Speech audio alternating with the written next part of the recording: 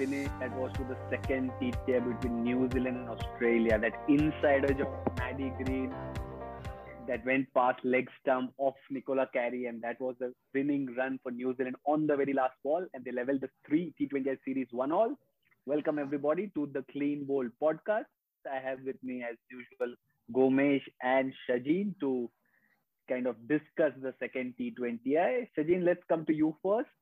Maddie Green will surely won't. Will surely love her inside edge more than the middle of the bat, isn't it?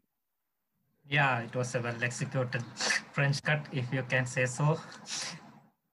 At one stage, I thought New Zealand bowled the chase with Katie Martin getting stuck at 5 of 11, and that Hannah Rose 10 from 3 of shoot got New Zealand back to the match. And once Maddie Green got that extra cover drive of Nicola Carey, I thought New Zealand had the match in bag. Then again, it went back to 3 of 1.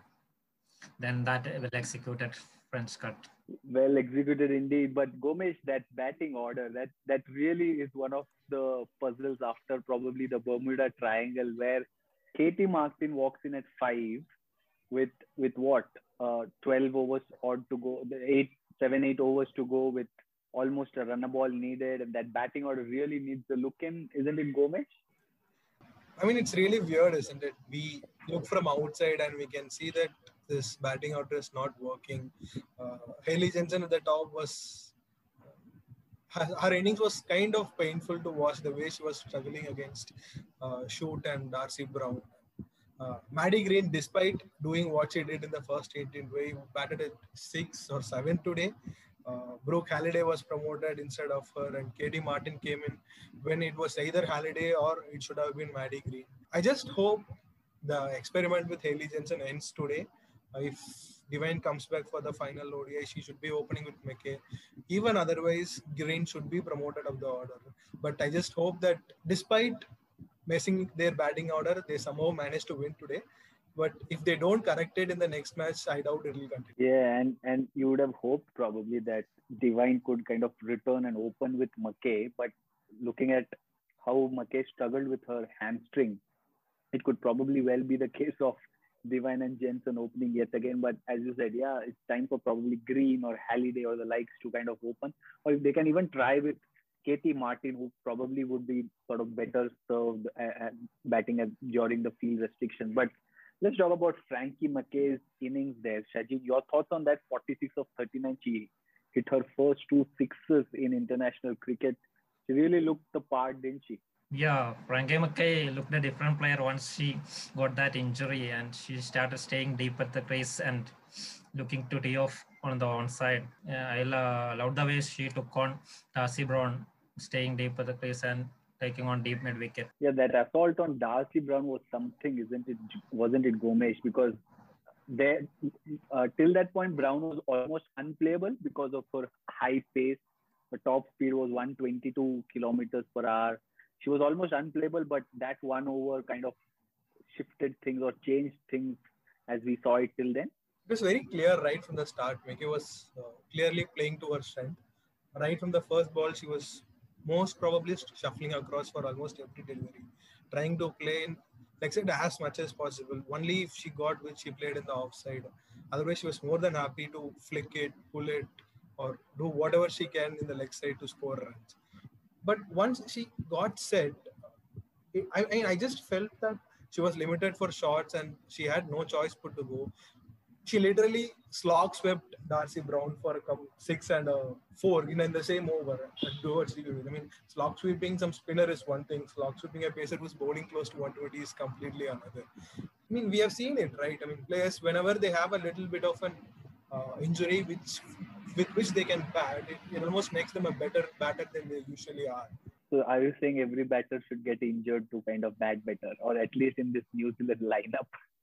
Not really. I mean, it doesn't work for everyone, but for someone like McKay who has plays the kind of shots she does. I remember Matthew Hayden saying before that 380 he was kind of having an hamstring and he just wanted to go after every delivery, and that's how we scored at 380 against Zimbabwe and broke their record. So I was just referring to that. Yeah, McKay, of course, scored 46, and then earlier she also picked up 2 for 20 with the ball. That was really good to watch her bowl with the spin, isn't it, Sajin? Because she also played a role, remember, in getting Amy Satterthwaite to bowl. The commentators were saying at that point that she convinced with two left-handers in Beth Mooney and Rachel Haynes in the middle. She convinced Satterthwaite to have a go, and that the whole episode looks so good when it comes off. Yeah, that was a good tactic from New Zealand. But I thought when they took off Mackay after 12th over, it was a mistake. But then they came back with Amy Satterthwaite and Mackay at the death overs. So it was a good tactic from their part. But when Haynes was struggling, maybe they could have continued with Satterthwaite, both Satterthwaite and Mackay at the time. But in the end, it all worked out well. Yeah, and it was also a case of only three Aussie batters going on to score, isn't it? Beth Mooney, of course, with that unbeaten 61, and then 27 from Meg Lanning, 29 from Rachel Haynes. Those two partnerships as well. Have Gomesh, you think, have Australia kind of figured out a way to play against Emilia Kerr? Because last match we saw her being expensive. Today she wasn't expensive, but she remained wicketless. They figured out a way to play her, isn't it? I'm not sure. I mean, they would have obviously come prepared, but bowlers do learn from their mistakes, and she was better than what she bowled in the first T20I, and the pitch was also kind of in the slower side, helping her, and she had two left-handers batting in front of her. I wanted to actually ask you, with Mooney in the middle, would you rather have wanted Gardner to come in instead of Haynes, especially with 7 overs to go, the kind of knock she played in the first T20I?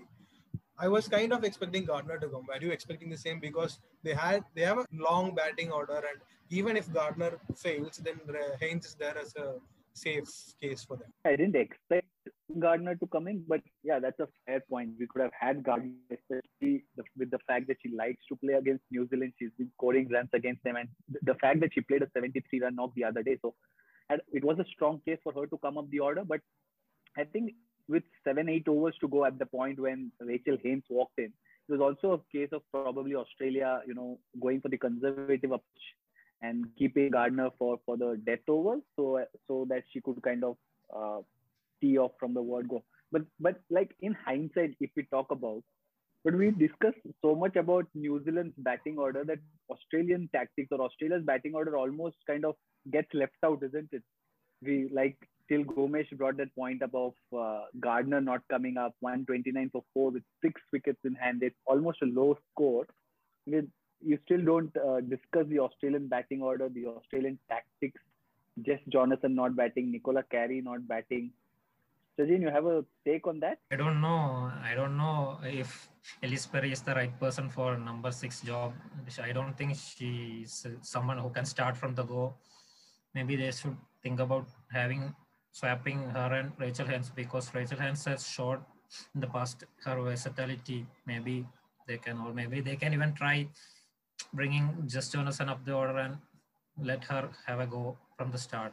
Well, as long as they win, we don't talk about them, right? That's how it works. Yeah, that's fair point there. So 2 T20 is done, 1 series, 1 all, but we can't close this episode without kind of talking in depth about Darcie Brown. Gomesh, the first T20, you almost expressed surprise at the fact that she wasn't handed her cap. Today she was handed the cap. She really started well. Yeah, I mean, it is really a thrilling sight to watch. I mean, as much as there is guile and skill in spin bowling, that is something that excites you when you see a fast bowler running in. And you saw the last ball of the first over where she banged in one shot and it went right past McKay's head. And that's what you watch cricket for, right? Just the joy of it. Even after the match, when again, I think McKay said, these are the kind of finishes and the matches that you want to be in the sport for, after all. And I was very impressed with her. The last over that was bound to happen. It always happens in the T20A format. One cannot judge by what happened in the final over of her spell today. The first 3 overs were very promising, I was at one point I was thinking, okay, if Australia wins, then maybe they can rest, shoot, and play Tyler and Darcie Brown together in the third T20. But I doubt they'll do that now, okay, with the series on the line. Then it's almost, again, another fact that slips under the radar almost is Hannah Darlington's presence. Will she get a debut? Because remember, she's almost here with the squad as a T20I specialist. Right, then let's kind of pick the moments of the match for each of us. Let's start with you, Gomesh. Which was your moment of the second T20I? I think there were too many, but this time I'll go with Frances McKay. After the kind of domestic season she had with Canterbury, she deserves what she got today, and I will go with that slog sweep that she swept Darcy Brown over mid-wicket for a match of 6. That would be my moment. Sachin, your pick? My pick will be Hannah Ross 4-2-4 sequence. When New Zealand needed run a ball from last 8 overs and those 5 overs, only 20 runs came from the next 5 overs, and when it was reduced to 19 for 9, Hannah Ross had the courage to go for the shots than taking a single and giving it to the more experienced batter, Maddie Green. Shot behind square leg for 4, and then the 1-2 mid wicket was my point. Yeah, 12 runs in that penultimate over of Megan Shute, of course, which kind of turned the game in New Zealand's favor. I'm going to go with that one bouncer that Darcy Brown bowled to Hayley Jensen. She almost executed that pull after the ball passed. So that is my moment of the game, because it's, as Gomesh has mentioned, it's a different fun watching pacers run in and bowl. And of course, Ananya Upendran, who's not here with us, and her hashtag team pace, it also fits well with that theme. Luckily, I didn't say that you would have been accused of, again, you would have accused me of stealing your moment. So kind of you. But that's what are your moments of the game? Which moment did you like? What was your favorite? Or what was the pick of the game, the second T20? Do let us know. You can write to us at cleanbowlpodcast@women'scrickzone.com, or you can let us know in the comment section as well. Third T20 is a decider, which will be played on Thursday. See you everybody after that game.